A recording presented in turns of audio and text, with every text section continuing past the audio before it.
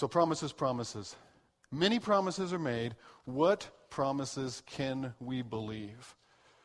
Where can we put our hope? I want you to turn in your Bibles to Jeremiah chapter 29. And as we're turning there, in Jeremiah 29, I should set the context just a little bit. Jeremiah 29 is occurring 600 years before the birth of Christ. The nation of Israel and the city of Jerusalem has come under tribute to the empire of Babylon. They are not all carried away as captives yet, but some of the people have been forcibly relocated. The previous king and the leaders and the most highly educated and the most promising of their citizens have been forced to relocate in Babylon for two reasons. They've been forced to relocate so that they will not cause an uprising in Jerusalem against King Nebuchadnezzar of the Babylonian Empire. They've also been relocated so that they can serve the broader empire instead of just there in Jerusalem. They have abilities, they have skills, and the Babylonian Empire is going to put those to its use. So in the midst of that, there are competing voices. In the midst of this captivity that God has given his people over to, this tribute to a foreign empire. They're no longer free. In the midst of that, there are prophets arising, both among those who remain in Jerusalem and among those who have been taken away into Babylon. There are these prophets that arise and say, don't worry, folks, this won't stand. Don't worry, folks, this is going to get turned around. Things are going to get better. God is going to change this. God is not going to leave us in this mess. Don't worry, in just a year, maybe two, we're going to be free and back in Jerusalem again. These promises are being raised up. And Jeremiah is addressing those false promises. Jeremiah is writing a letter to those who are in Babylon, who have been taken away already.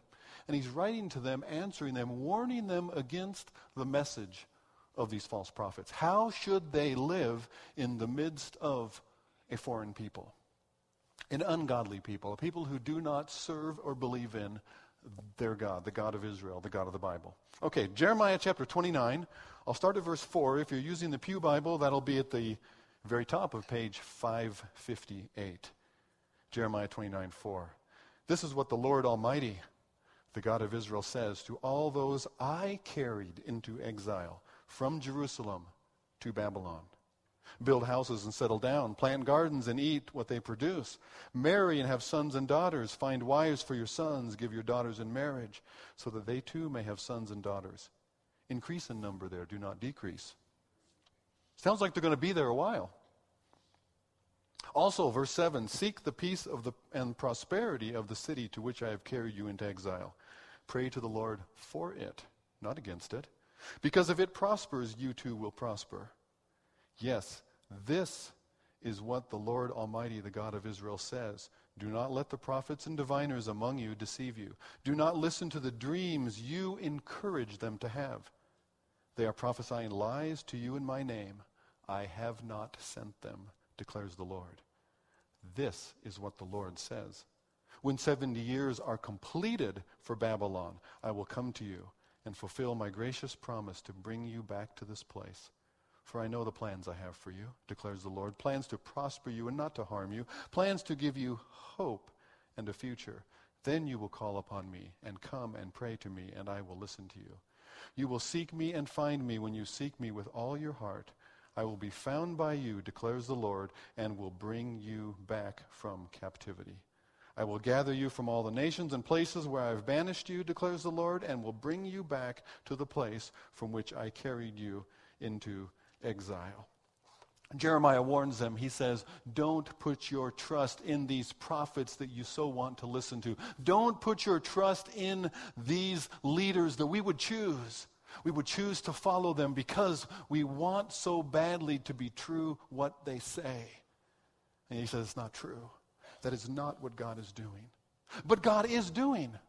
God is doing, but that's not what God is doing. That which we wish is not what God is about at this present time. So he says, don't put your hope in the leaders we choose. We want to see a godly influence in our society for their good and for our good in its midst. And yet, it could be that God is in the midst of allowing something else and even doing something else. There are voices of hope. There are promises of change. There's messages out there that we want to believe in. If we rally together, if we work hard enough, we can affect this change, and our community will be better, and our nation will be more godly again. And so we easily get drawn into giving our efforts and energies in these directions. And it might be what God is about. It might not be what God is about. We might be giving ourselves to a false promise that we want so bad to be true, and yet it's not. You know, there's a history of people giving themselves to promises that aren't real, that aren't true. Wanting to believe something. It was popular in the Old Testament era. It was warned against in the first century, in the earliest part of the church, that Paul himself warned the churches against raising up among themselves and for themselves, accumulating teachers that they wanted to listen to, teachers who would suit their own passions. And even today, probably the largest church in the country, you can dial in on TV and you can listen in, you can pull it up on YouTube, and chances are you'll hear something that sounds a lot like this. I believe that some of you here today are just around the corner from a breakthrough.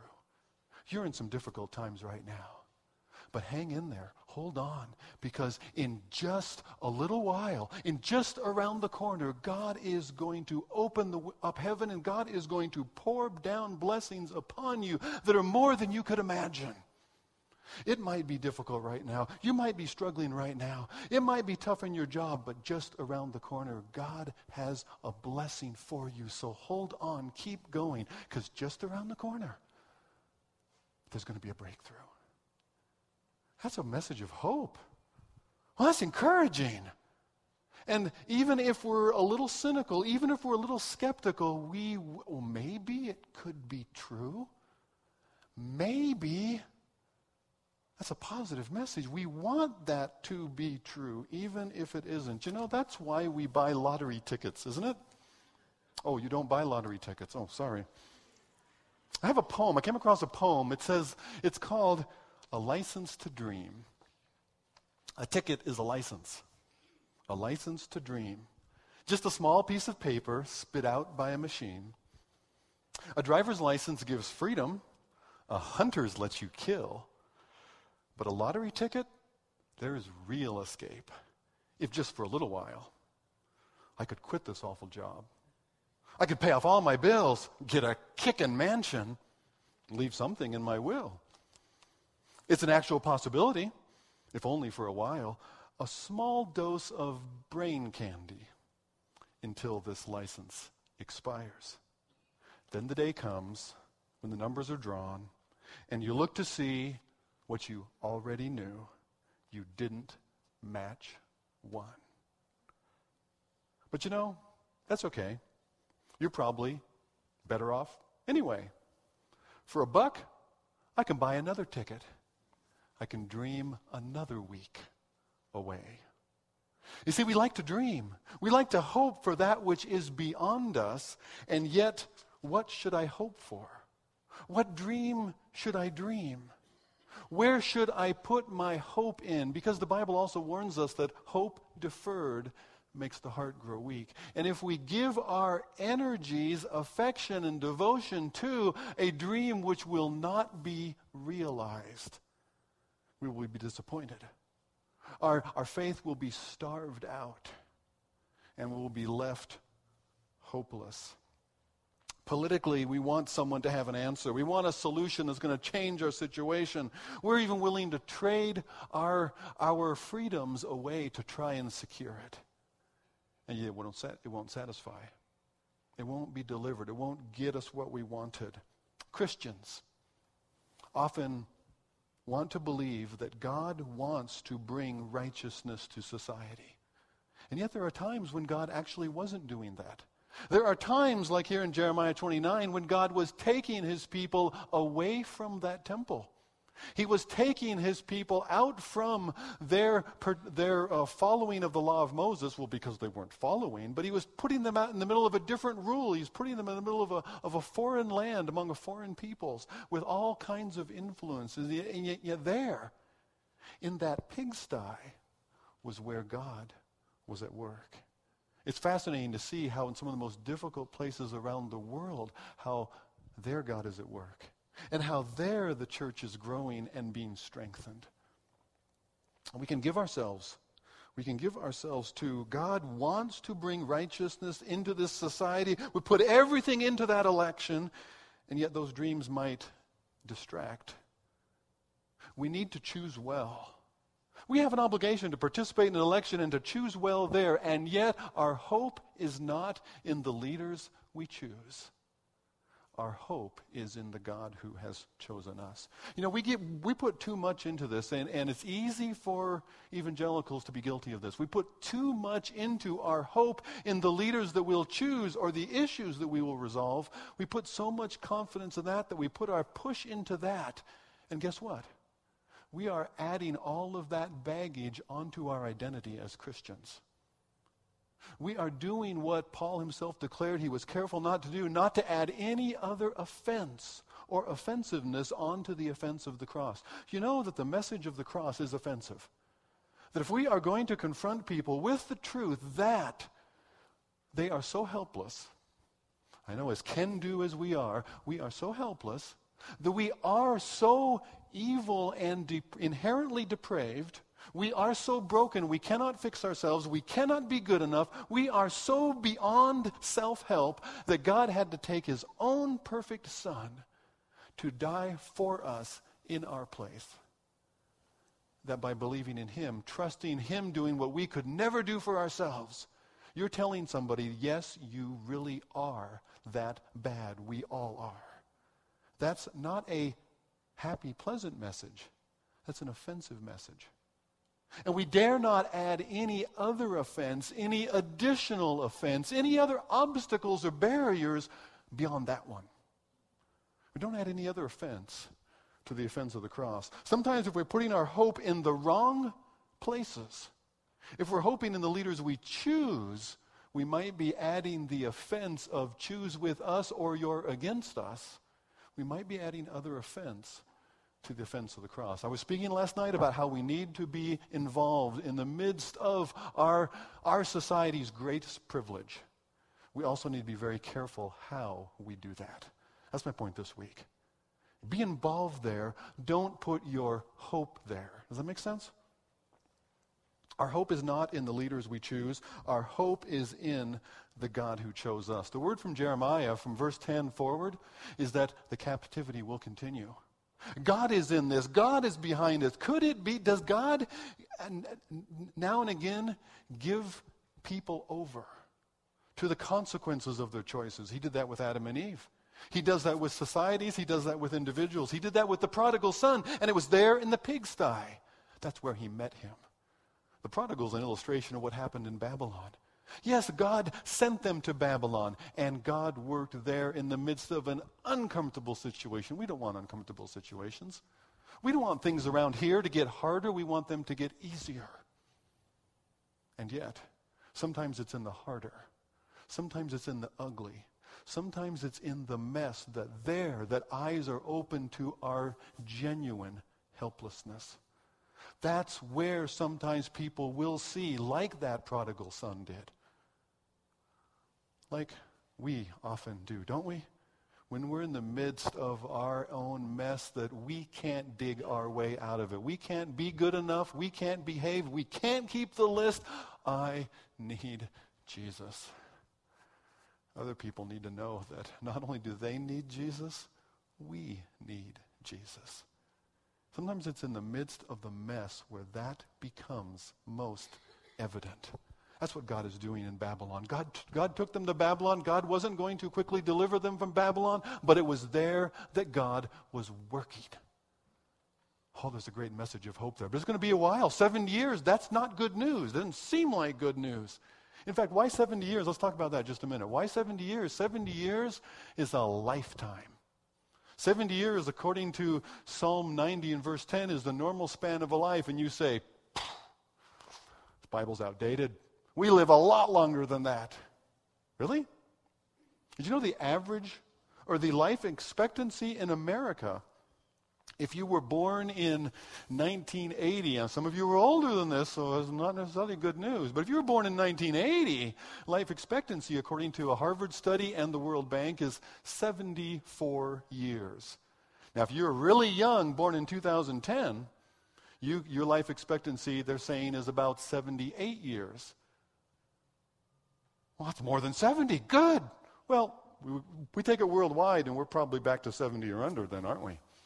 And imagine, from 3,000 years ago when Psalm 90 was written, and the average life expectancy was 70 years, or maybe, if strength and health, 80 years, with all of our efforts towards science and health and medicine and the miracles that we expect, we haven't gained a lot of ground, have we?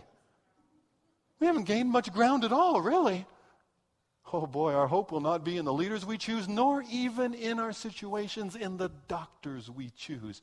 Our hope is in the God who chose us. But 70 years in Babylon, what is he telling them? He's telling them, you people, you adults, you grown-ups, you're going to work and you're going to live and you're going to give yourselves in faith in Babylon to the next generation for their future hope, and even as they raise their generations to be the ones who come out, who emerge out of Babylon in faith, in hope, to build a new temple that God himself in the person of Jesus Christ will visit. Wow. What we do today goes beyond us. How you live in faith today goes beyond your life. We are living all of this life for what we will realize beyond it. We're like Abraham, having a promise that we haven't yet obtained. We are looking for a city that has foundations, whose builder and maker is God himself. And yet we labor in this life, all life, for that. There's generational truth in Jeremiah 29. The parents are seeking spouses, raising up and seeking spouses for their children, who are then to seek spouses and family for their children. There's a generational truth that I could turn over then and apply young people. Ecclesiastes warns you to remember now your Creator in the days of your youth. Why? Because we're easily distracted. Like that prodigal, things look so shiny, they look so beautiful and attractive and promising.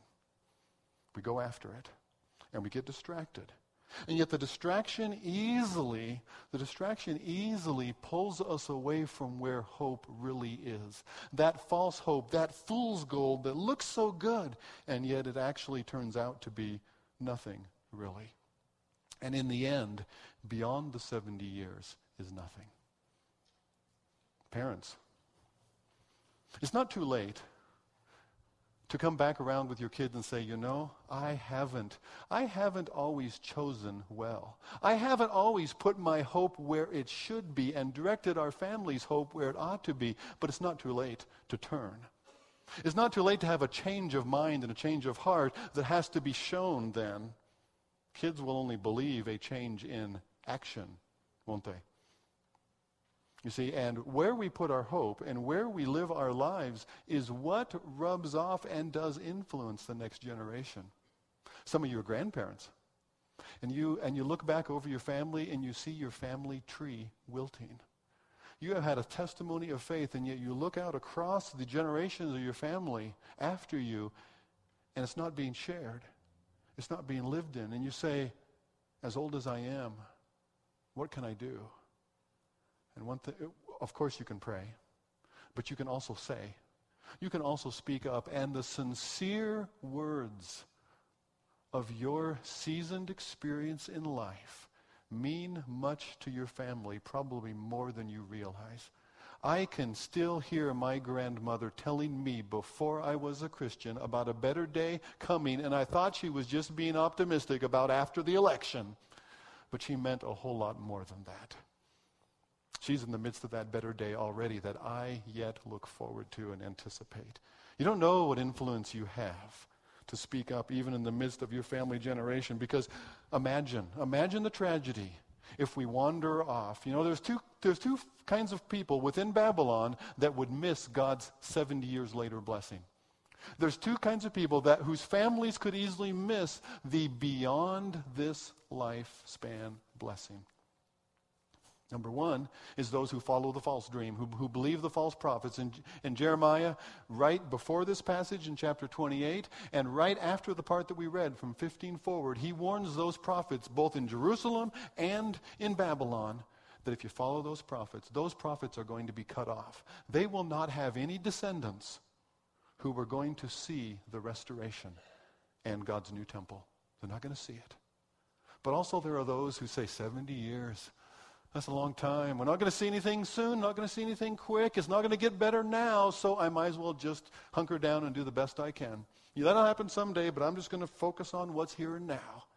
And that's how they would raise a generation after them who marries whoever. And a generation after them who, when time comes and a decree is given and an expedition is sent back to Jerusalem to rebuild God's temple and worship again there, you know what? They're not interested in going. They'd just soon stick right here in Babylon. There's two kinds of people. Those who believe the lie and those who don't embrace the truth. Either one of them miss God's blessing. Our hope is not in the leaders we choose. This election, from your perspective or mine, could go great. It could be a disaster. But there is a much bigger issue playing out day to day. Do we have more confidence in how mere men define marriage, or in the transforming power of the gospel in one life at a time, and how that will transform anybody's marriage? Where is our confidence really? We need to be engaged. We need to be involved. But our hope is not in the leaders we choose. Our hope is in the God who chose us. In these 70 years, in the midst of a lifespan, God is at work. Sometimes it's in the midst of very dark and difficult times. Sometimes it's in the midst of the pig pen, but there God is at work, breaking a cycle, purging his people, working his will, and so we'll come alongside people there. We'll practice praying for you there. In the midst of the troubles of life, we will pray for those who share with us about a difficulty. Is it all right if I pray with you about that? Not only that, but we will be what God has promised. He hasn't promised to change the circumstances, and we often cannot change theirs. But what can we do? We can be there. And that is exactly what God has promised that he will be for us. I will never leave you. He says, I will be with you even unto the end of the age. He says, I am a very present help in time of trouble. That's where our hope is. In the midst of the trouble, in the midst of despair, no matter where the society goes. Oh, we want to be a light in the midst of darkness. We want to be salt of the earth. But most of all, let that light and that salt be for the gospel more than anything else, which will last longer than anything at all. Our hope is not. Even, as you're approaching this election, as you're talking to people before the vote, as you're talking about the results after they roll in, don't confuse people about where your hope really is. Don't dilute your own witness among them. Our hope is not in the leaders that we choose. Our hope is in the God who chose us. Would you pray with me? Father, keep our eyes on the prize in the midst of the distractions of life. Keep our eyes focused on the hope of the gospel in the midst of so many other voices that would attract us and draw us.